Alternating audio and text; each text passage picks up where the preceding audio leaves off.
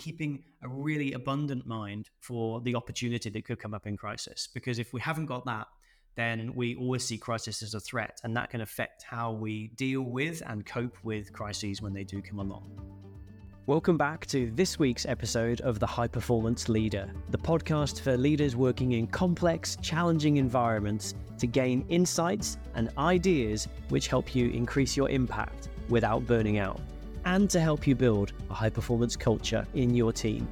I'm your host, Jimmy Burrows, and if you're new to The High Performance Leader, make sure you subscribe or follow so you don't miss any of our upcoming episodes before you put down your device. Hello and welcome back to this week's episode of The High Performance Leader. Now this week we're going to be talking about something that seems to be occurring more and more for many leaders, which is crises, and how to lead effectively through those crises. And if we look on the global stage, since about 2019, it seems that the pace of global drama has picked up quite dramatically. And so the ability of you to lead through crisis effectively and to know what is and isn't a crisis is absolutely key to your success as a high performance leader. So what we'll do today is we'll talk about some of those characteristics. We'll also dig deep into some real world examples of crisis leadership and what they did well, so you can steal their wisdom. And then finally, we'll talk about a little piece of practical, down-to-earth insights that you can use that might help. Now, we talked about the understanding of what is a crisis and how do we differentiate the VUCA environment, the volatile, uncertain, and complex and ambiguous normal environment that we work in now on a day-to-day basis, from the crisis environment where a different type of leadership is required. And one of the frameworks that I really like to use to help portray this is called the Cynefin framework. For those of you who want to Google it, it's Cynefin. It's a Welsh word, developed in the 1990s.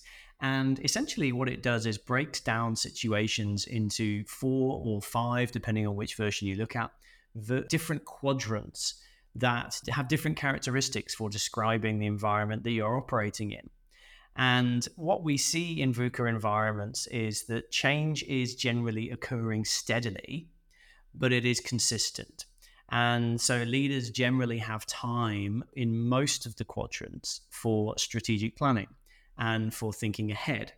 Now, those 4 quadrants that we're talking about are a simple environment, a complicated environment, a complex environment, and a chaotic environment. And depending on the environment that you find yourself in, the different leadership solutions or practical methodologies that you can employ are different depending on the quadrant that you're in.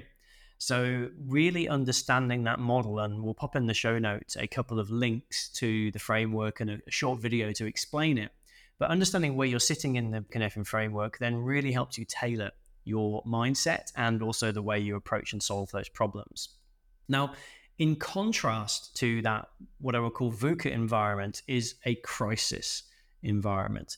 And, it could be allocated to the chaotic segment of the Cynefin framework, but not everything that you deal with on a daily basis that's related to volatility, uncertainty, complexity, and ambiguity is officially a crisis. Many of those things are just normal, complex business. And so understanding clearly, is this a crisis or not, is key. And one of the things that can help you to distinguish the impact of is this a crisis or not is the speed with which a crisis emerges, the intensity or the impact on your business of this particular crisis, and the nature of the response required, where maybe you haven't seen this before, or maybe it's completely unprecedented and there are no playbooks for this. So you have to come up with something a little bit new. And so we'll give you some examples of companies that have faced that and how they did it. The first one of those examples actually is going back in time to the Tylenol crisis that Johnson & Johnson faced 20-something years ago, where there was found to be contamination in one of the drugs that they were releasing called Tylenol. And they immediately responded with a swift identification of the fact that this was a really severe issue. This could have the potential to kill hundreds of thousands, if not millions of people. Tylenol in America is an extremely popular equivalent to Nurofen or paracetamol. It's the painkiller of choice. So millions of people buying this on a daily basis. And the immediate recognition that this had a real severity was absolutely key. Equally, they made the choice, the CEO of the business made the choice to communicate extremely quickly and extremely clearly.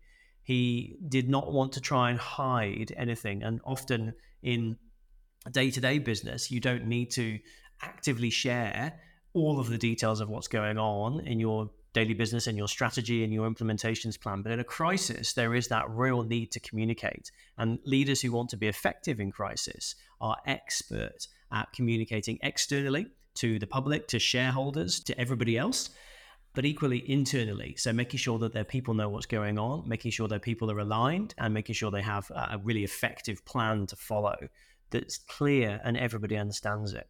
And then decisive action was the third piece that Johnson & Johnson followed. So they actually made a call to recall all of the product that had been released that had the potential to be contaminated. It cost them millions of dollars, but equally lawsuits for killing people could have cost millions more.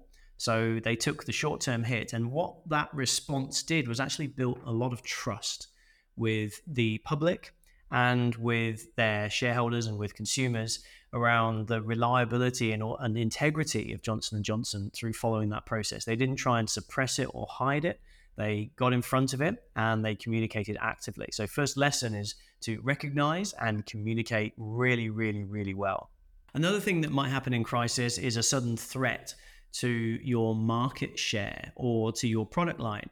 One of the great examples we saw here was when Apple noticed that their flagship product, the iPhone, was just not selling in the numbers that it used to sell. In fact, iPhone sales have consistently dropped since about 2016. And there are many reasons for this. But one of the ways that the organization has responded is to really ramp up the ability to be agile decision makers and to be flexible and adaptable in their service offerings. So instead of just focusing on selling more iPhones, they've really expanded their service business network to offer cloud storage and music solutions, TV offerings, and a variety of other services that now are not quite equal to the iPhone, but are certainly significant in the revenue that they generate for the business, therefore staving off that crisis. They got in front of it, staving off that crisis of losing their flagship product and being a one-hit wonder. They differentiated through many different products, but now they're differentiating into services. Equally, they've involved a lot of their teams in the decision-making to what are the services and products that we should work on next. So second lesson here is get in front of it, but also to really involve those around you for a discussion. And one of the things we always talk about in JBL is being the inclusive or collaborative leader versus the lone wolf leader who's out there feeling like they have to solve all the problems and come up with all the solutions. Instead, when there's a crisis, gather your war room, your close team of those people you trust and those people who can have diverse ideas, discuss the crisis and make your plan together. Your job as the leader is to make the decisions on what happens next and to communicate that effectively, not necessarily to solve all of the issue alone. Hey there, Jimmy here. I just wanted to drop in on this episode and say an enormous thank you for all of the amazing reviews and testimonials and feedback we're getting about the Ways of Working podcast. Top 10% globally, and absolutely thrilled to be there bringing as much value as we can from the Ways of Working community to you, our listeners. I wanted to drop a quick note of one of the beautiful reviews that was left by Jenny M49. Thank you so much, Jenny, for that kind review. Jenny says, for those people who want to gain a practical performance edge full of practical tips in every episode, tune in here.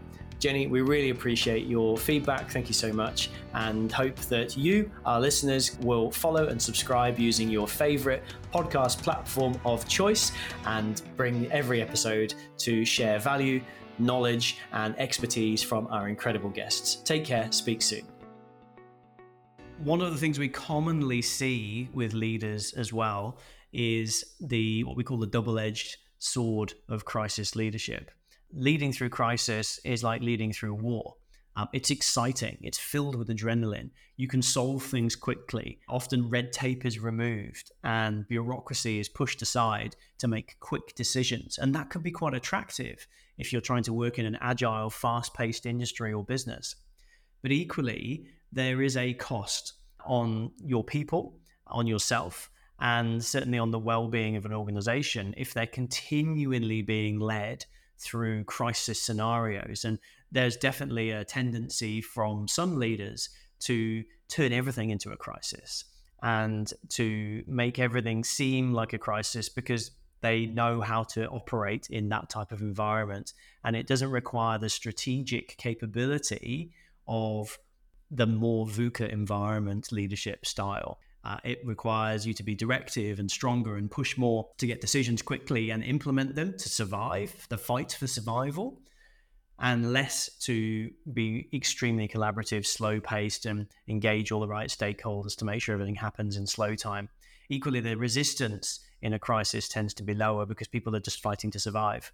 So that can feel easier. If I just make it seem like a crisis, then we get our way and we can move forward. Be careful and be mindful of that.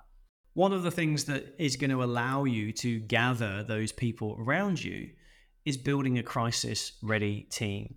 And Amazon do a great job of this. They war game a lot of scenarios that allow their leaders to work through effectively and quickly, knowing each other, knowing their strengths and weaknesses, knowing who to bring in the room when something happens, but also because they're wargaming certain scenarios, they are more prepared and more agile to move quickly through a variety of different scenarios because they've already practiced.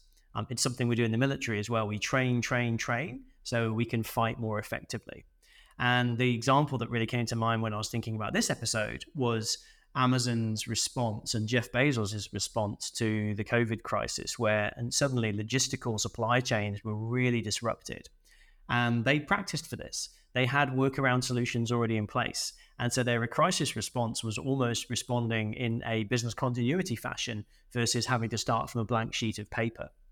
So if you have the opportunity, build a really good knowledge of who is in your team with their strengths and weaknesses and what they bring and who you can trust, and focus on building that trust and connection, but also focus on wargaming and practicing what are some of the likely scenarios that might come up for us and what would really hurt us that we haven't thought of. So some really open-minded thinking. What haven't we even thought of yet that could bite us? And how are we going to start planning for that?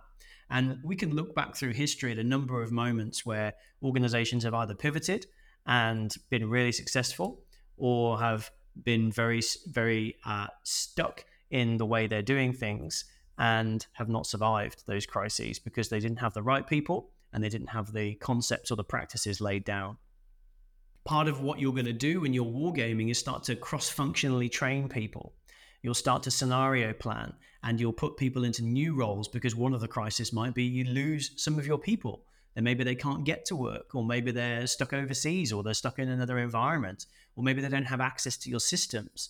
So make sure that you've got people who can work through that crisis, doing maybe their job, but also double hatting or switching seats into another role so they can take over and run with it. And the joy of senior leadership is that often it's about the leadership skills, not the technical doing skills. So making sure that each of your senior leaders has got the ability to rotate and work through different scenarios in different contexts can be really advantageous. The final real mindset shift I want to lay here for leading through crisis is the opportunity that can come up through crisis. You know, we often see crisis as a bad thing, as something that is a threat to us, as something that could potentially damage our business or destroy our careers. But equally, crisis can create massive opportunity if you're abundant and open-minded to it. And the great example here would be the video platform Zoom. When Zoom was starting out, they were a meeting platform. They were something that if you couldn't make it to the meeting, you could dial in, or maybe we can save a little bit of money by doing a video call. When COVID happened, it became one of essentially 2 or 3 platforms of choice for the people to communicate, for business to be done. And they recognized the COVID crisis extremely quickly and massively scaled up the features they offered, the functionality, the bandwidth they had, and they really pushed hard on allowing the people who used Zoom to have a great experience. Now, this was done through extremely resilient leadership. They worked around the clock to meet the demands of the public who were looking around for a platform that would really work. Before that, it was really Skype for Business. Microsoft Teams was kind of available. Google Hangouts was what was seen as more of a fun platform. And Zoom immediately leapt to the head of the pack by taking advantage of this opportunity and turning it into essentially their growth strategy. They also were extremely innovative in the way they developed those new features, and they connected really quickly with users to discover what are the features that are missing, what can we add, how can we support you better. So that crisis became an opportunity landscape, not a threat landscape. And that was fantastic for them. And as we now know, Zoom is still doing extremely well on the open market. So if I just summarize then what we've talked about today is recognizing the difference between a crisis and a non-crisis. Is the situation you're in one of the three Cynefin quadrants that is simple, complex, or complicated, or are you in that chaos zone where everything is unknown and you are in crisis? Being sure that you're not creating crisis to make your leadership seem easier and to get things done more quickly. Actually, are you leading effectively in non-crisis environments? Are you able to cope in VUCA, and are you able to work with those around you? Are you building resilient teams? Are you communicating effectively? Have you got an innovative strategy? And are you keeping an open mind to wargaming potential scenarios that you haven't even thought of? So working on brainstorming what those scenarios might be and coming up with some basic solutions that you can start the ball rolling on, practicing what that might look like. And then finally, keeping a really abundant mind for the opportunity that could come up in crisis. Because if we haven't got that, then we always see crisis as a threat, and that can affect how we deal with and cope with crises when they do come along. So I hope that was interesting for you. Definitely one of the masterminds that we run regularly is Leading Through Crisis. And we go into in a lot more detail over a 90-minute period. How does this work? And how can you be thinking differently? But this little short episode is just to share with you some of the ideas and concepts and some of the examples of great company leadership out there where organizations have switched it up, have really changed and pivoted effectively, and have dealt with crisis really effectively. And if you are interested, make sure you go look up that Cynefin framework video that I mentioned. It is a really great framework to help you think through what should my response be in this situation. Speak to you soon. Take care. Have a great day. That's it for this week's episode of The High Performance Leader. If you enjoyed this episode, please drop a review on whichever platform you listened on. We really appreciate it, and it helps us to connect with new listeners. Also, if you haven't already, head to jimmyburrows.com and download a copy of my latest bestseller, Beat Burnout, Ignite Performance. It's the leader's playbook for building a high-performance culture, and is packed with practical action tips to get you started. Stay tuned for next week's episode of game-changing insights and ideas on the High Performance Leader.